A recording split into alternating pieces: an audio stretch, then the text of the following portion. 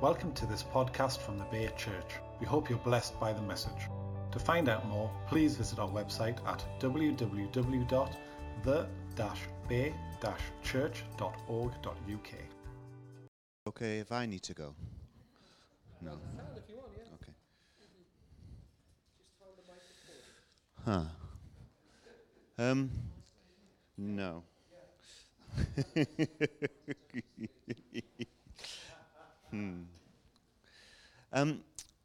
I know you all want to look at that wonderful picture there, but can we have the last picture that we had with that rainbow? Yeah. I heard you talk this morning. Yeah.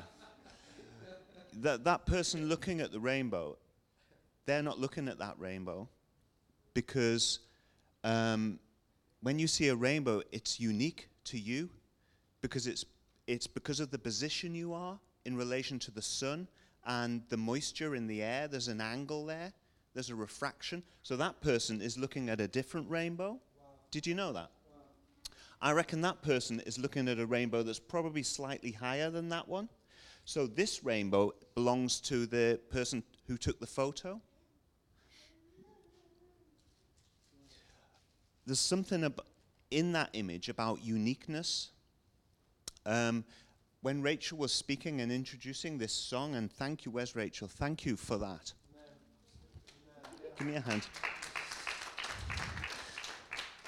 Thank you for that, Rachel. I think you've in your obedience, you've birthed something tonight, and already there's growth starting.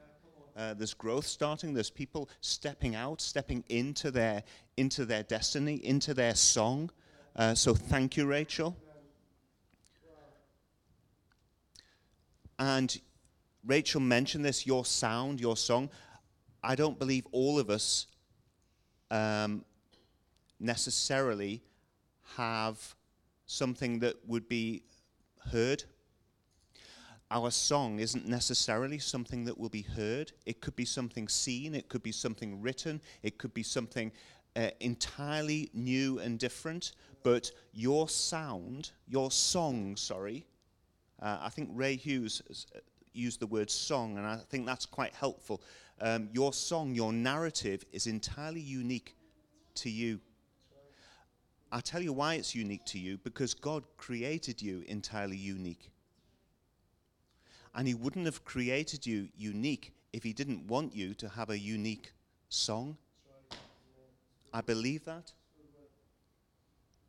And I want to call out today your unique artistry. Your unique artistry. We are all creative people. We are all artists. We are all certainly artistic. And I want to call out that unique artistry. It might not happen tonight, but I want to call it out because we've all got it.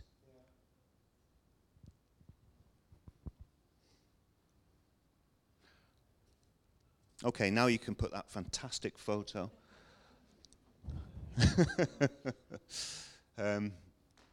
I've done some very deliberate things. One of the things that I did was promote my mini-series. How vain, how arrogant, I hear you thinking. But actually, there's something in that about not being apologetic and shy. I've got something to bring tonight, and at the end of the month, part 2, I've got something for this church, and I'm not going to be shy about it. I'm not going to be apologetic. So, hence the poster. Hence the entrance fees. Did you know about that? No. Okay. But I'm also sensitive to the uniqueness of tonight. It's different to this morning.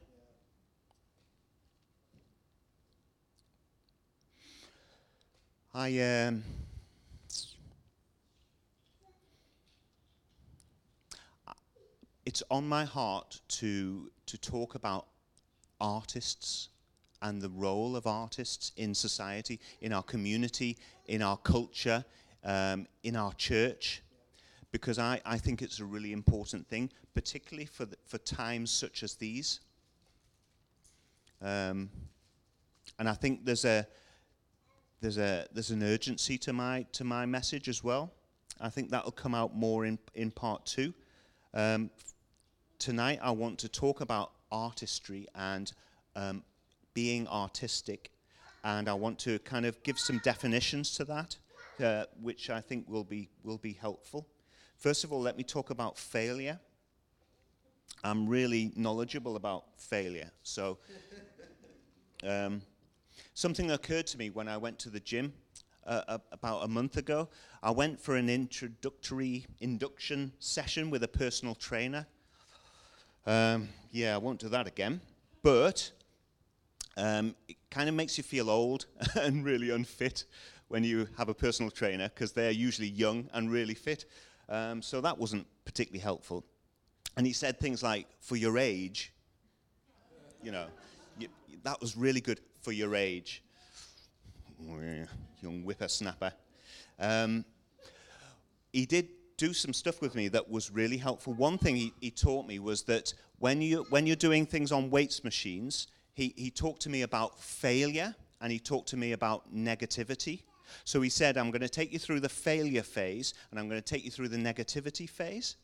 I asked if he could maybe take me through the success phase and the positivity phase, but he didn't seem to be into that.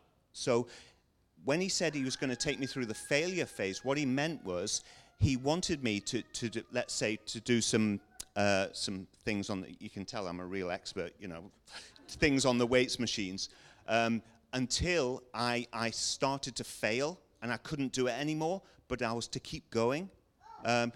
Because normally, psychologically, when you're doing something at the gym, particularly on weights machines, you usually have a number of exercises in your head. With me, it's 10. I don't know why. I think I'll do 10, then I might do another 10.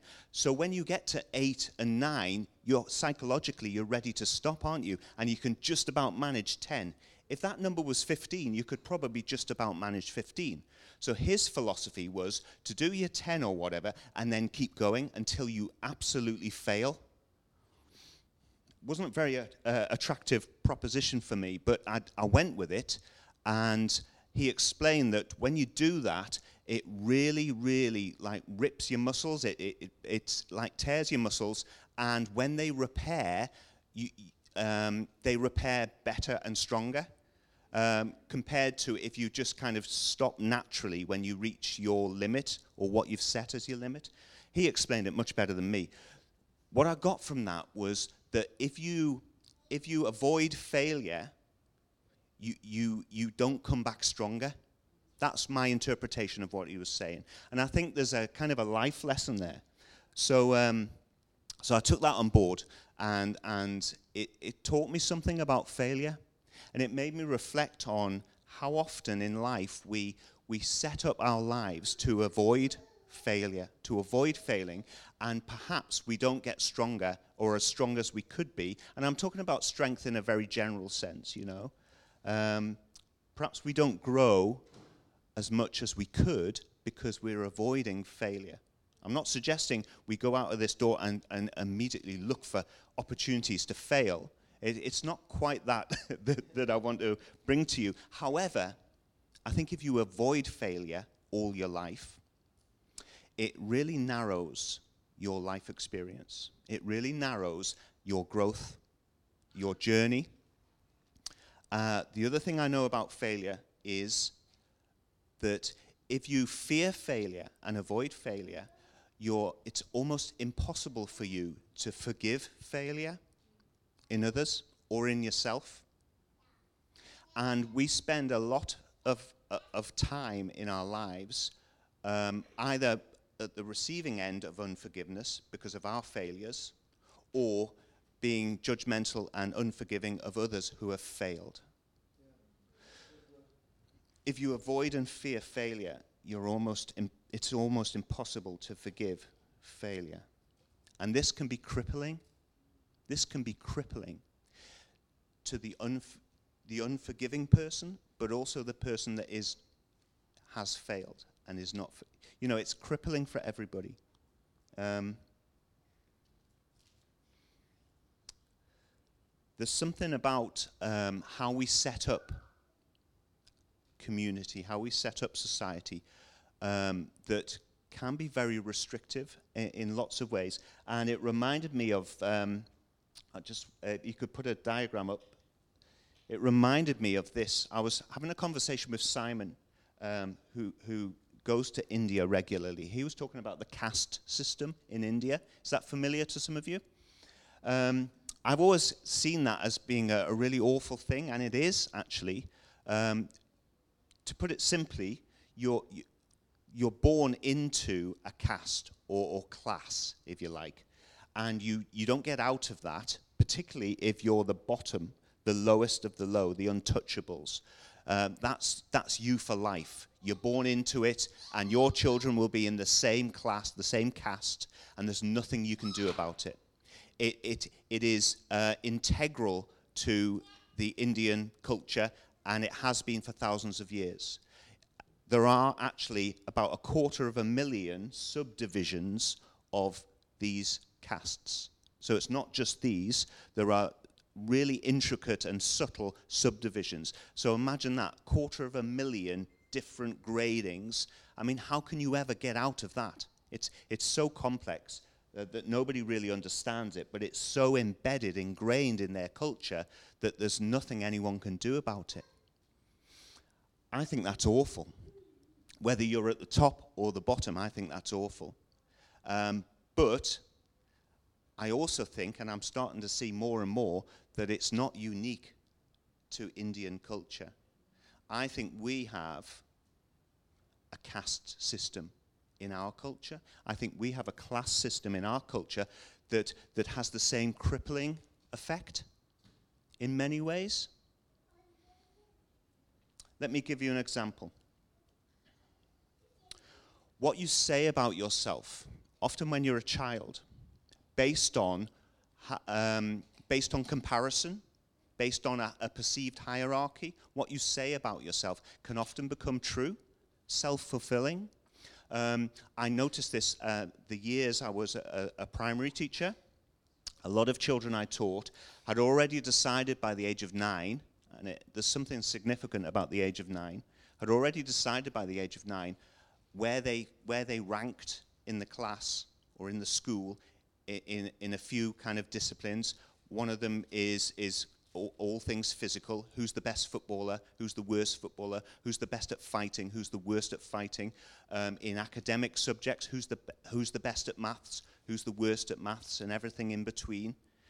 I would have children say to me regularly, well, I'm the 4th best at art. I'm the 5th best at maths. It's like, how do you know? You know, when was this competition that I didn't know about? But they somehow instinctively know. And they've got a real sensitivity and a real kind of intrinsic sort of caste system, if you like, within the culture of a school. And I reckon it probably happened when you were at school as well. You had a sense of who was the best at stuff and who was the worst at stuff, you know? I want to put to you this evening that is really, really damaging. It's really, really damaging because we start to believe it, whether or not it's true, and it becomes true. It's like superstition. You know, if I start to believe horoscopes, they actually become true in my life because I start to behave in a different way, or I start to only see the things that are suggested in the deception of a horoscope. You know, if I read a description of, let's say I was an Aries, is that a star sign? Aries, let's go with that. Let's say I was an Aries, and I read that Arians are good-natured, are kind to strangers. If I read that, and I thought, well, actually, I'm quite kind to strangers, so that's true about me. So, you know, I start to believe other stuff in this description, And before long, I start to behave in a different way. I start to become more good-natured to strangers because I'm believing that that's kind of what I'm born with, and it becomes more true. That doesn't sound particularly negative. You know, if I became kinder to strangers because I've read a description of my star sign, but actually, in terms of the big picture, that is really, really damaging, because I'm basing my existence on something that is a deception. And I think this happens, this permeates our culture, it permeates our society of believing something that isn't entirely true, but because you believe it and you start to behave differently, it becomes more true.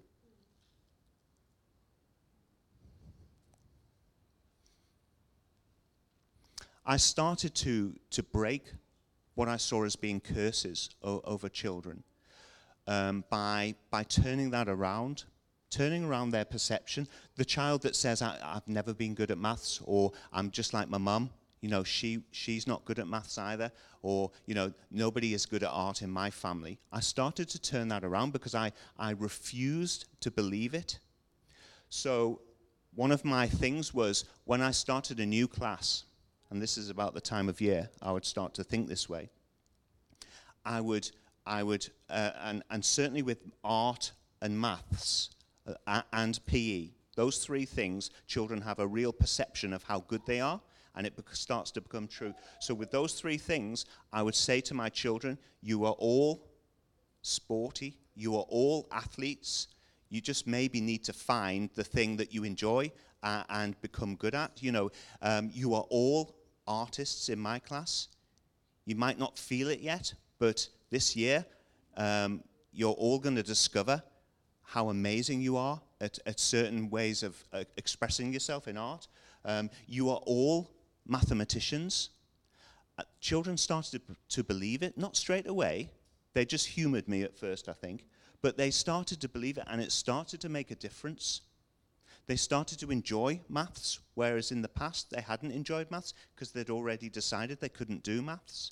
And when they started to enjoy it, they spent more time on it, and they were more intrigued by it, they were more prepared to work hard at it, and it had a noticeable difference.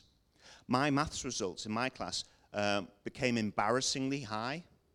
In fact, I was told one year by the head to kind of suppress them a bit because I was showing the other teachers up. And they were certainly questioned by other teachers, you know, that the implication was that I was somehow inflating them. Actually, I didn't care two hoots about the maths test results. That wasn't my intention. My intention was something much more long-lasting than whether children get 98% in a test. It was the same with art, interestingly. And the number of children in my class that became just extraordinary in terms of how they express themselves through pain, through music, through drama, through dance. I even did dance. And through, you know, the more sort of classic artistic expressions, drawing, painting, sculpt. It was incredible because they believed that they were artists. I wasn't conning them. I was speaking a deep truth to them. Do you see what I mean? The fact that they believed it and started to behave differently, there's no deception there. It's the truth. And I want to say to you, you are all artists. You are all intelligent because that's how God made you. You are all mathematicians. You are all athletic. You may have spent some years not particularly specializing in anything athletic. It doesn't mean to say that you're not athletic. Do you see what I mean? And it's that investment of time that can make the difference in your life, isn't it? You see, I know this because people have often spoken over me that I'm gifted in art. I don't believe that. I used to believe it because people used to say it to me. They also used to say that I made them sick because I was so good at art.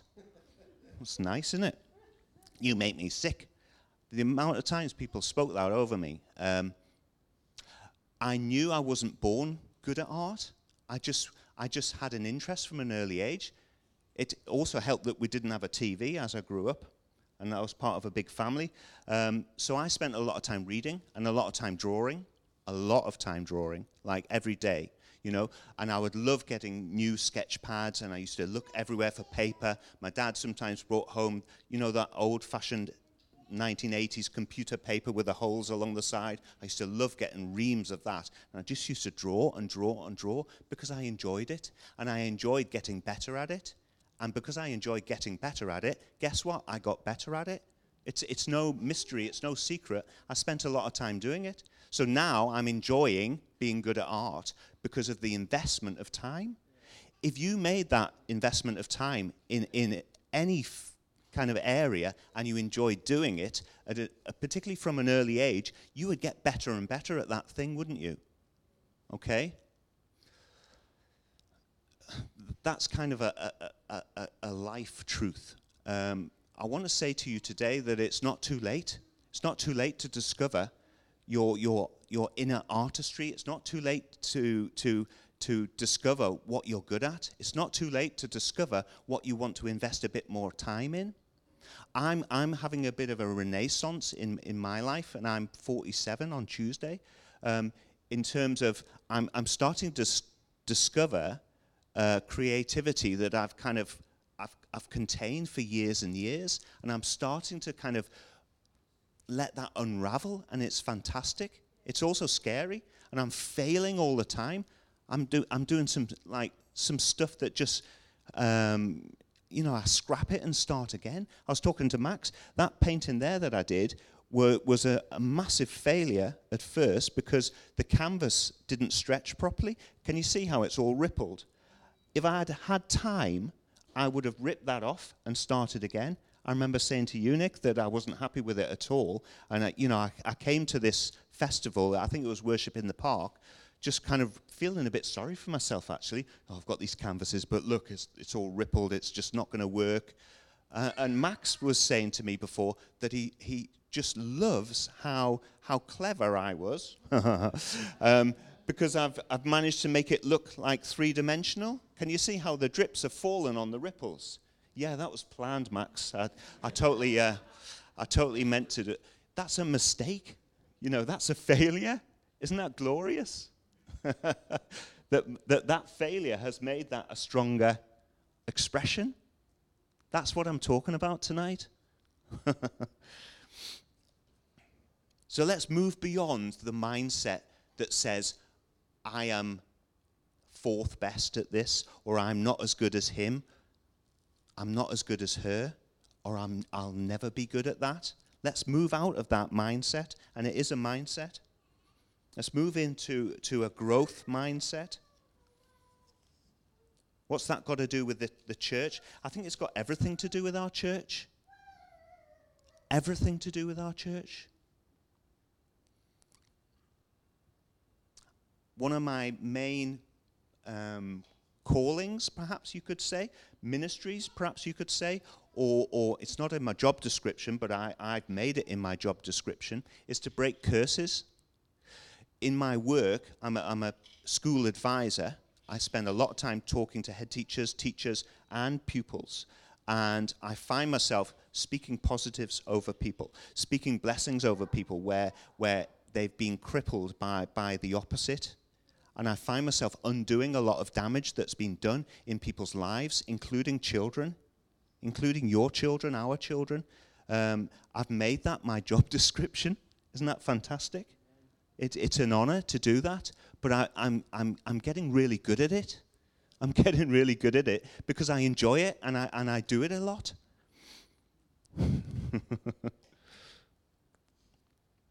Do you know what top trump cards are? Yes? Yeah? I thought you would, Henrik. If you don't know, top trump cards are, it's kind of like I guess it's like a maths thing. You get a category. When I was young, there weren't many choices. I had sports cars or something, and you get, on each card, there's a picture of a car, in this case, and underneath there's some data about the car with a score. So it might be top speed, 180 miles an hour.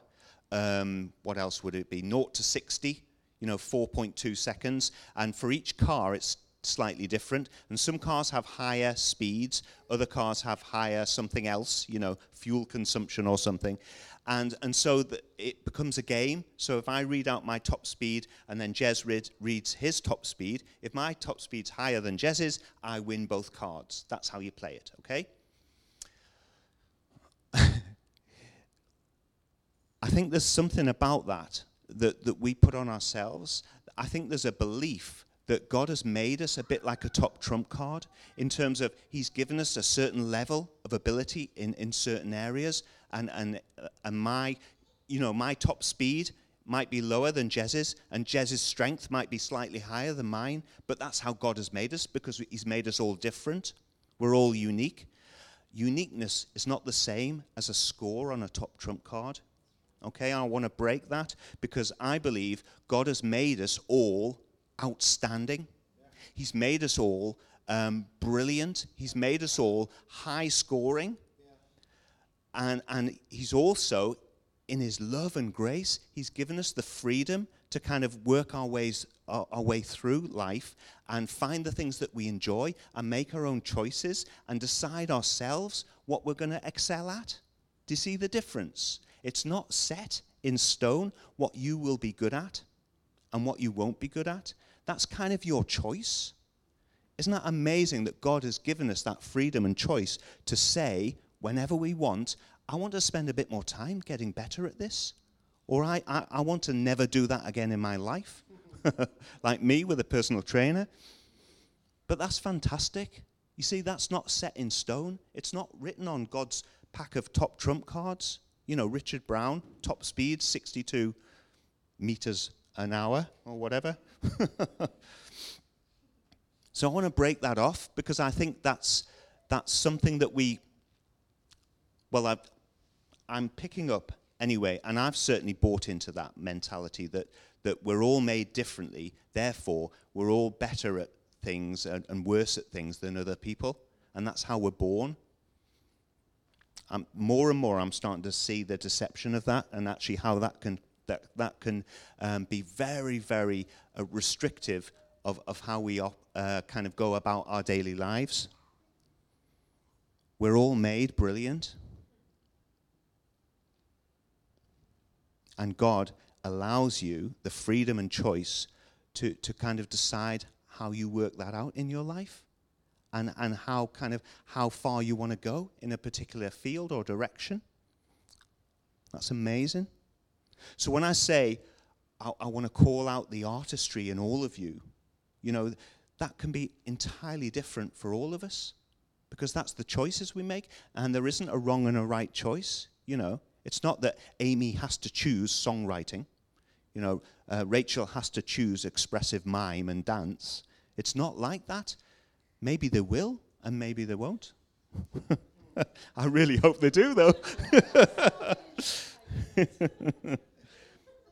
Is that resonating with you? Is that making sense? Okay. How we're doing? I'm aware that this is a part one of a two-part series, okay, and it would only be fair to leave today to kind of change the movie reel halfway through the movie at the same time as I did this morning. Otherwise, it's going to get really confusing when I do part two, starting from different starting points. What I want to do now is talk about what I mean when I say artists and artistry, okay? There's something special about people who have spent a lot of time pursuing being artistic and kind of become people I would call artists, and I think we can kind of learn from that. So, first of all, I want to say artists are environmentally motivated, not self-motivated. What I mean is, I'll give an example kind of from myself. When I produce something that I would call, art or artistic, it's because of my experience of everything around me. It's because of where I'm looking. It's because of where I'm kind of feeding. It's because of what I'm doing in my private time. It's because of what I'm doing. You know, it's all of that feeds into an expression. It's not about me. I compare that to when I go and do work in high schools. You often see kind of wonderful art displays in high schools, don't you? But quite often the art is very limited because it comes from 15-year-olds, 16-year-olds with not much life experience, so it's quite narrow, quite limited what they can express. And quite often there's still a touch of the sort of egocentric person in those expressions, in those art forms, you know. And that's to be expected because they're young kids. If that's still the case when those kids are in their 30s and 40s, I think there's a problem there. I don't think you could call those people artists because it's still self-motivated and not environmentally motivated. The biggest environmental motivation for me is being in God's presence and drinking in what God is saying over me and what God is, you know, that's my biggest environmental influence and stimulation.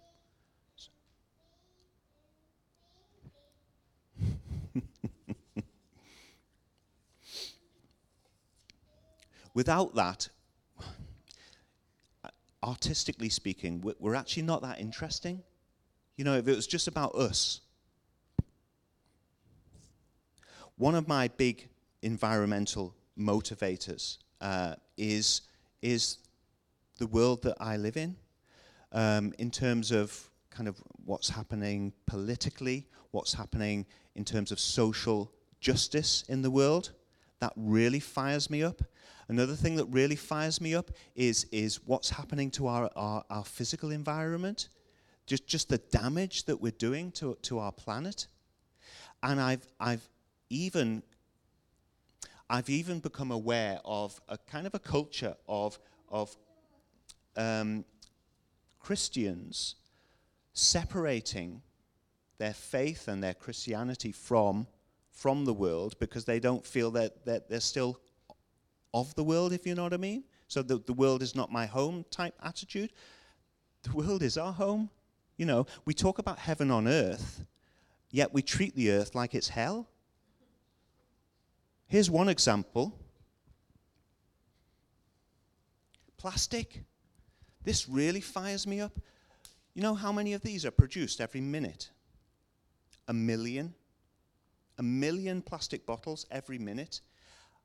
How much of that, what percentage of that is recycled? 50%. The other half is still, it goes into landfills, it finds its way into oceans. If that happens every minute, that's 500,000 bottles every minute are just left on our planet. This plastic doesn't go anywhere. It stays as plastic. That really fires me up. Look at the choice I make. Isn't that amazing? I got that from a tap. Remember taps? I picked these off the floor this morning, those 6 bottles. A couple of them are still 3/4 full. Like, what a waste. It's quite a serious point. It really, like I say, fires me up. I think we can do better than that. I really do. And it's delicious. It's from a pipe in the kitchen.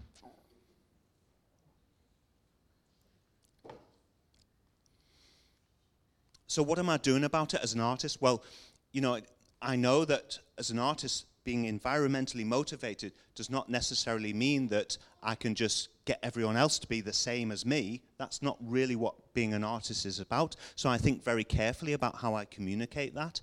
I've been saving that message up for today, for example. When I paint at the moment, I'm making a conscious choice to use things that will go back into the earth. All of that paint is clay, for example. So, you know, there's something in that that's an environmentally motivated message. It's from David and Laura's garden. I'm getting a lot of use out of that clay. I've still got loads of it. The point is, when I went to the lovely exhibition park, and any paint that got splashed on the ground, it's just clay. But I think it's saying something else. It's saying something about what we do to the environment. 1 million bottles a minute, though. Only 5% gets recycled and made into bottles again. So 5% of bottles is kind of recycled. So the 95% is entirely new plastic. And big companies like Coca-Cola and Nestle are choosing not to use recycled plastic because it doesn't look quite as good. This is the consumer mentality that we all buy into, actually, you know.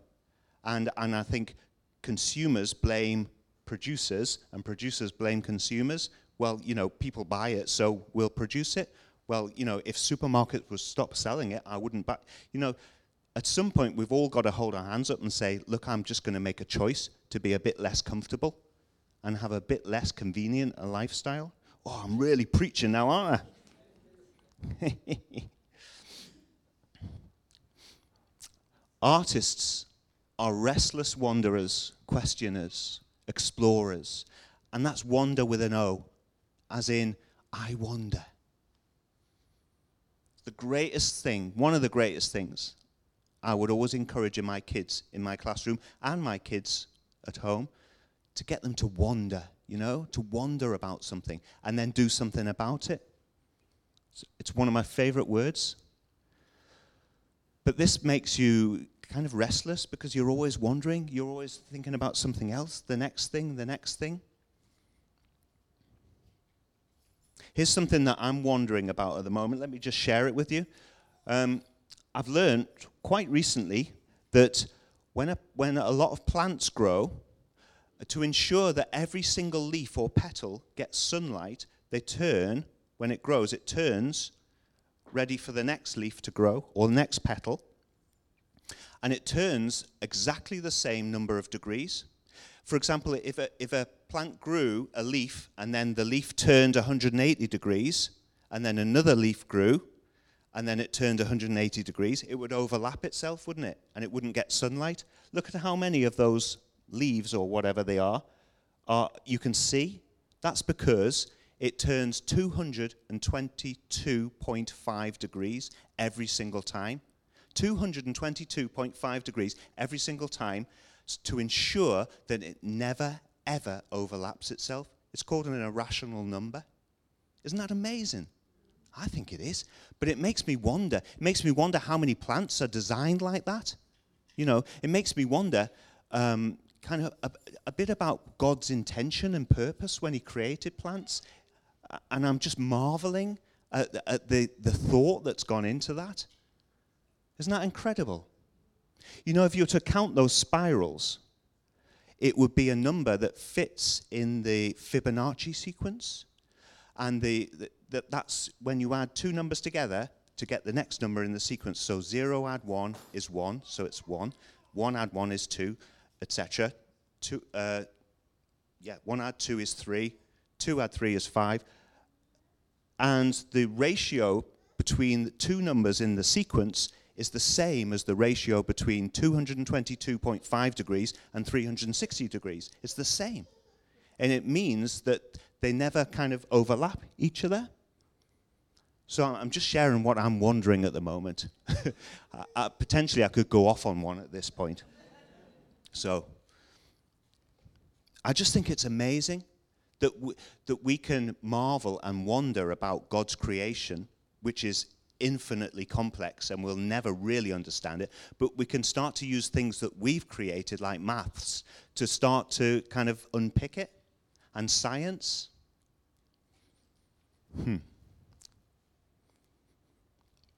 Love it. Anyway, move on, Richard. So I'm going to finish, to go back to this thing of failure. Artists are fearless of failure, and I want to encourage you, first of all, to see yourself as an artist, or potentially an artist, in terms of God has created you to be artistic, to be expressive, to be environmentally motivated, and then communicate something from that. to hear what God's saying and then communicate that. Prophetic. That's artists are prophets because they hear what's being said and then they choose a way to communicate that. Do you see what I mean? I'm going to talk more about the prophetic in part 2. But there's a real link there.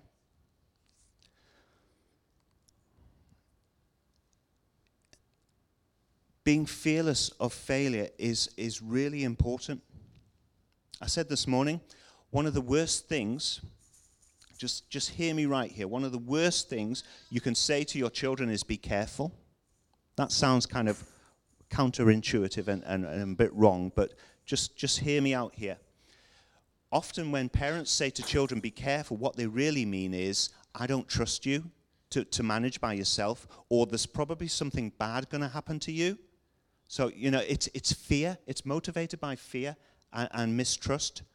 And when the child hears, be careful, that they're much more likely. For example, a child riding a bike down a street close to the curb, if they start thinking about the curb, what happens? They drive into the curb, and fall off the bike. It's a bit like that. So, I must be careful, I must be careful, I must be careful. It actually makes you more fearful and potentially more likely to get into trouble. It's to do with the fear of failure. Have you ever met somebody that is so crippled by fear of failure that they don't really do anything in their life? You can become housebound, can't you, with fear of failure? And I think there's something in the artist that we can learn from, because they've pushed through that. They fail all the time. They're quite happy with trial and error. They're quite happy to reflect on what went wrong and then do something slightly different.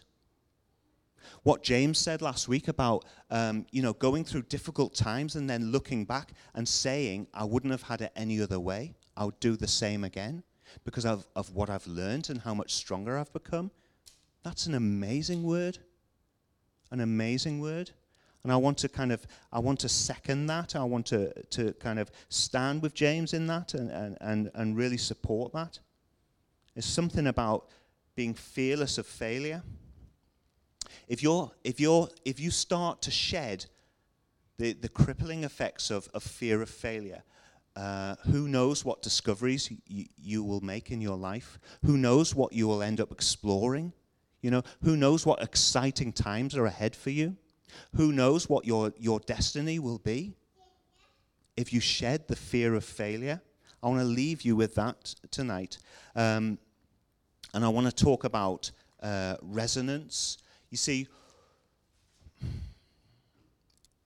there's something kind of God's intention and purpose in what I've said. I believe that. I believe that God has put this on my heart, and I've kind of made choices about how I communicate that to you. And I believe that there's a resonance that is created when that happens. You might feel that resonance kind of inside you. Sometimes we say in your heart. You might kind of come into agreement with something I've said. You might be challenged by something I've said. I just want to encourage you to respond in some way. That could be just an acknowledgement of, that really spoke to me. But it could also be a response that we could perhaps come around you and stand with you and pray with you as well. Is that okay? Okay. I feel I've said enough. And I've also feel I should give the microphone to my wonderful brother, Alan, who will perhaps facilitate that. Okay.